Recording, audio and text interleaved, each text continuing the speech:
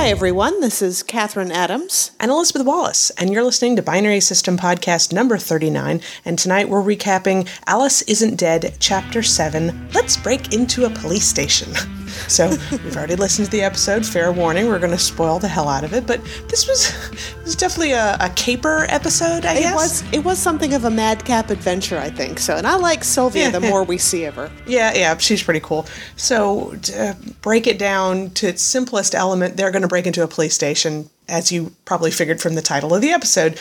But it's just kind of like, it's neat to see like two people who are not like criminal masterminds or hardened thieves or whatever. They're just like, I don't know, how do we get into the building? And just sort of figuring it out from there. And all throughout this madcap adventure that the narrator is relating, I love all of the dialogue, the way the back and forth between the two of them, especially when she's trying to figure out how to get into the police station. Right. She tells Sylvia she needs a distraction, and Sylvia's like, what kind of distraction? And she said, I need to do something very stupid and very loud, so I need you to do something stupider and louder. And I like that way they phrased it. And Sylvia's reaction was just, I know just the thing. And the narrator says, oh, don't tell me. I'll probably have to stop you. Yeah. And so it back and forth in between what the adventure is going on. There's also her talking about driving through Texas. And I kind of like, she talks about how it's like the cacti are very cartoony. They almost look like exactly out of a painting and everything. And she talks about Texans. Everything really is bigger in Texas. And she wonders what's that about. And maybe it's just compensation. And she said, technically, I guess lots of America's like that. But I'm not in America. I'm in Texas. And I'm like, you know what? From what I've heard, that's pretty apt. Yeah, that's right. Texas first, then America, if you're in Texas. Yeah. So back to the madcap adventure. Our narrator jumps up onto the roof of the police station, which I have to wonder exactly if she basically climbs up a dumpster onto the roof of the police station. And I'm like, I wonder if that's a likely thing that would happen, but maybe not nowadays. Nowadays, everyone's going to be a little bit more concerned with security and what bad things could possibly do if they had access to an unguarded section of a police station. Yeah. And also, this is in Savannah, so maybe it's in an older area of Savannah that doesn't have maybe all the technical capabilities. I don't know, but she's on the roof and she's wondering. She's like, I don't know, maybe there was a distraction and I didn't hear it. Maybe something's wrong. Maybe she's been arrested. And then she hears the distraction. And Sylvia has decided to plow a car through the front of the police station, which is kind of what I was thinking too. It's like, if you need something really loud that's going to get an entire police station full of officers to start swarming at the one place where you're not, crashing a car through the front would probably be a good plan. It wasn't going fast enough to hurt anybody, but too fast to stop. Exactly. And you know what? Me and Jada were taking our bikes out to this one area to try and drive them around since neither of us have owned bikes in like 15, 20 years.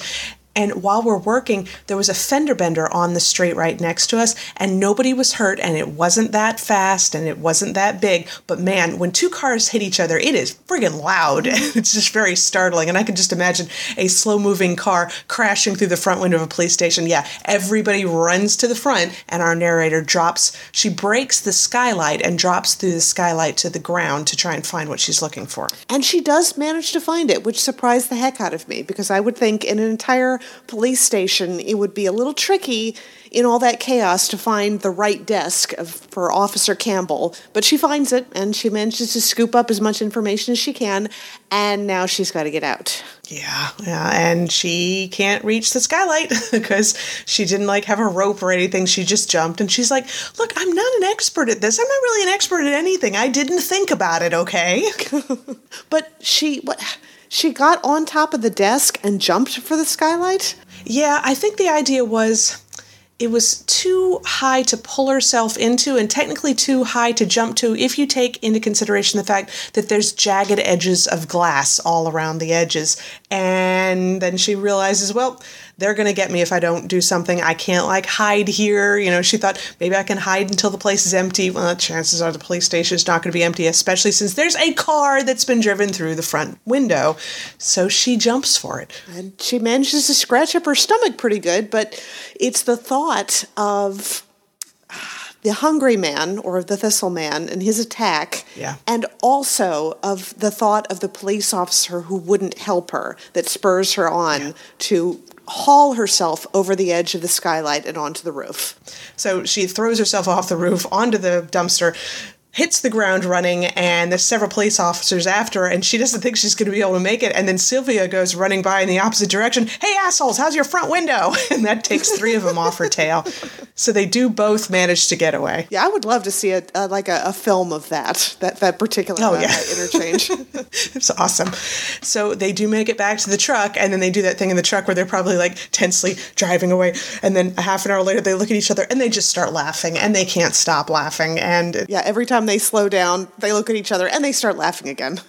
But they do manage to find a quiet moment, and they look through the stuff that she pulled off of there. And Officer Campbell is one of those people who has to print out his emails in order to read them, which I think a lot of people listening to this are going to be like, what? No one does that. Oh, no, I've worked with people who do that. That's a thing. I don't get it. I am on email so often. I would need a ream of paper every single day to print out everything that I get emailed. That's I don't get it at all. It's bizarre, but yeah, and I mean, including like his notifications that come through email when somebody responds to his comment on Huffington Post, and so she's reading through all this stuff, including his opinions on Star Trek canon, and I thought that was pretty awesome. Oh my goodness, yeah. I'm sorry, you had a great phrase a while ago, allergic to clutter, and that's me. I don't even like old emails cluttering up my inbox, and that only exists electronically. The idea of all of this stuff in paper format would just make me break out in hives. Oh yeah, absolutely. And so it takes them a while to actually weed through it and find anything relevant, and they do actually find something. And they found a phrase that I don't know that I remember her mentioning before, but she said Alice had written it on her papers. What was the phrase again? It was Vector H, and I don't know what that comes from. Not sure. It didn't sound familiar to me. So she knows that just from looking at that they're definitely on the right track, and he's been searching out stuff, I believe, in reference to the Thistleman, and he's actually circled a city on this one map, and they realize that's where they need to go to get more information. But then she did something, I don't know, a little surprising, I guess. She basically told Sylvia...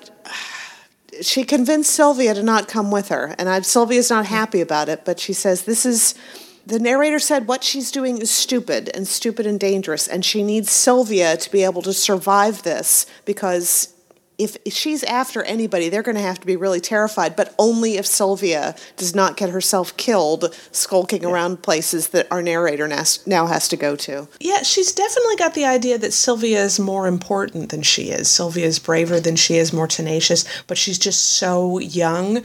And she's like, basically, you need to sit this one out and get older and stronger and wiser and keep finding out stuff. But she really feels like Sylvia's life is more important to her own. So she wants to go in, and she's not going to be able to stop herself. The narrator's not going to be able to stop going and looking for this stuff. But she's like, I think you can, and I think you should. And so I'm heading off on my own. And Sylvia finally manages to let herself get talked into it. Yeah, I think we're going to see more of her in the future, but I think she's bowing out for these next few episodes, I'm sure. Yeah, we've only got 3 more episodes until the end of the first part, and I don't know how much of a pause we'll have in between part 1 and part 2. I don't know, but yeah. And then the city that they were going to is in California, and it's Victorville, California. And are you familiar at all with Victorville? Do you know anything about it? There's a artist, a woman named Fisher, that I love listening to her albums. If you ever find a True North is I think that was one of her first ones that I listened to. But there's also a 2 CD set called Uppers and Downers, and Victorville was part of a lyric in one of her songs. Oh. And that's the only way that I know about Victorville. Well, I was wondering why it sounded so familiar, and I looked it up, and it had like a things to do in Victorville, California. Not a lot. And it's out in the desert. But the reason why it's familiar, it is 12 miles away from Elmer's Bottle Tree Ranch that I had gone out to. Which you went to a few weeks ago. Yeah. Boy, it was actually, believe it or not, it was last year sometime. It's been a while. It's been like months. Where's this year going? I still can't believe it's already June. Yeah, it's crazy. It's nuts. But yeah, I think I might have driven through it on my way. If you don't know, Elmer's Bottle Tree Ranch is this guy out in the middle of the desert, and I guess he and his father, when he was younger, they just collected a lot of just junk, I suppose, and his father passes away. And so he's got like all these glass bottles and stuff and antiques and whatever. And rather than, turn into some strange kind of hoarder, he actually takes all the bottles and he built, they apparently bottle trees are a thing that exists in other places. It's like, looks like a coat stand with like little things pointing off of it and you just hang bottles on it. It's called a bottle tree ranch because it's this huge yard and it's just filled with these bottles on these spikes. And in between it, you'll have like old guns are sort of hung high up and whirligigs and old typewriters and silverware and statues. And it's out in the desert. And the day that I went out to visit, when I got out of the car, it said it was 115 outside. Oh. So it's weird and awesome. And if you ever are on Route 66 near Victorville, San Bernardino, I believe it is, go check it out. It's really weird. But when she said she was going out to that area, I'm like, that's a strange area of the country, I think Sounds it's just like very it. odd. Yeah. So I'm looking forward to next episode to seeing what she sees. Maybe they'll take a trip by a bottle ranch. Yeah, they might. Yeah, that would be cool. But then after that, we had the chicken who crossed the road. What would you say was the answer to why did the chicken cross the road? Time is weird. Yeah, I think so. Yeah, time moves very fast, except when it doesn't. Right. So, and that was it. That was the end of the episode. And technically, we actually do have a Welcome to Night Vale episode ready to listen to as well, but we didn't want to try and cram 2 recaps into one. We could have. We just didn't want to. And so that'll definitely be what we recap next week. So what are you up to this week? Well, I know I got to get working on the Doctor Who fan orchestra. I'm actually finishing up an edit of the Voltron Roundtable panel from WonderCon, which was weeks ago. So it's definitely been something I've been putting off working on for a while now. But I'm working on that, and as soon as that gets done, got to crack down on the Doctor Who fan orchestra stuff. I think it's going to be fun. That first half page, I think, is the trickiest part for the violins because that's very odd. It's a fun song, very very cute. It's obviously it's Donna. It's her theme, so it's going to be a little wacky and a little fun. Everything, little tricky on the rhythm, but then after that, it just gets much longer, drawn-out notes for the violin. Oh, I think all the fun stuff's packed into that first half page. Didn't you also say that the ending is actually a little sad? It is, very. And it's almost exactly like Donna's arc in Doctor Who, that it starts out wacky and madcap and fun and sad, which is one of the reasons why I've never been able to pick Donna as my favorite companion, just because the ending just kind of hurt my heart. It really did. I couldn't believe that. I mean, it's bad enough that you can't travel with the Doctor anymore, but when you can't even remember all the adventures that you had, no. I know. That when she says that line, I was going to stay with you forever, I was like, oh no. So sad. I think it's either going to be this weekend or the next weekend. A bunch of us from where I work are going to go together to go to the San Diego Fair, which is on right now, and that's always fun. I need to get a strap for my camera because or my phone rather, I like getting a video when I'm on those like swinging vine rides, but my phone takes better video and I really don't want to fling it into the crowd, so I'm looking for a little strap that I could plug into it. Yeah, I would want to have that thing belted to me because... Yeah. It's not the most terrifying ride. In fact, it's probably one of the tamest ones because I like to ride on those things. But still, when you're up there and you're flinging around and you're trying to film with the camera, all you can think about is that camera just flying out of your hands. Oh, yeah. And I'm actually thinking, I don't know if it's going to happen, but they have another one of those that's twice as tall as that one. Ooh. And I've never gone on it before, and I kind of think I want to do that one. I'm like, I could see making that particular step. So. I could too, but I'll tell you, just from watching it at the fair, my palms are sweaty just thinking about it, so this will be fun. Well, I remember when you took me and Nathan with you to the San Diego Fair one time, and the thing that we watched for a while was the bungee jumping. Do they still have that? Oh, yeah. Oh, totally do. Yeah, absolutely. Just watching people jump off that, because... if you pay the money, and I want to say it's like $30, $40, $50 to go up there, and you go up to the top, if you chicken out, you don't get your money back. So, people, usually if you see somebody going up, chances are good they are going to be coming down. But I think, I almost want to say that's on my bucket list, except it's that ratio of fun to the possibility of something going wrong. And it's just like, I can't make myself do something like that. It's almost like spending your life points to do something like that. Yeah. The danger factor is greater than I think the fun factor for me at that point. Yeah, so because if something fine. goes wrong, well, that's kind of it, isn't it? Yeah. I actually kind of think the same way about motorcycles. Props to all you people who are on motorcycles and like them and everything. I imagine driving a motorcycle must be very fun and very freeing and awesome. I'll tell you right now, riding on the back of a motorcycle, not that interesting, No. It's uncomfortable. You can't move around. You can't really talk to the person that you're with. And if you don't have a full face helmet, it's like somebody's buffeting you in the face with a pillow for like 2 hours. But that's another thing where the danger factor is greater than the actual fun factor. So I'm like, no, I'm just going to pass. So for much safer things, TV. I've only got one more episode left of the season 2 of Hannibal, and it's really intriguing stuff. So I'm wondering how high the body count is, because if you haven't watched Hannibal, the second season starts with a scene that we haven't gotten to yet from the end of the second season. So they show you what's happening. And then you jump a few months earlier. And then it takes you the entire second season to get back to that scene, which we still haven't gotten to yet. So God. Yeah. And great. But I seem to be watching a lot of dark things. They finally dropped the new season of Peaky Blinders, Cillian Murphy's show. Have you watched any of that? No, but I've been hearing good things about it.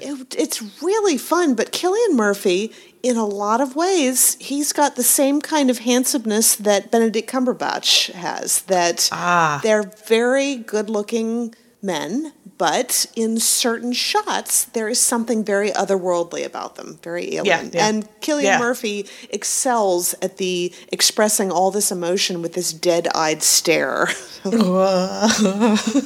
He can be creepy when he wants to. He really can. Yeah, he really can. So he was a good choice for the Scarecrow in the Batman movies. I wish they had. We'd seen more of him than just I think he got one quick shot in the third. Yep. That's it, just for a minute. And I was actually surprised that was really him. I'm like, really? You got Cillian Murphy in the movie, and you're just going to use him for 5 minutes? Really? Okay.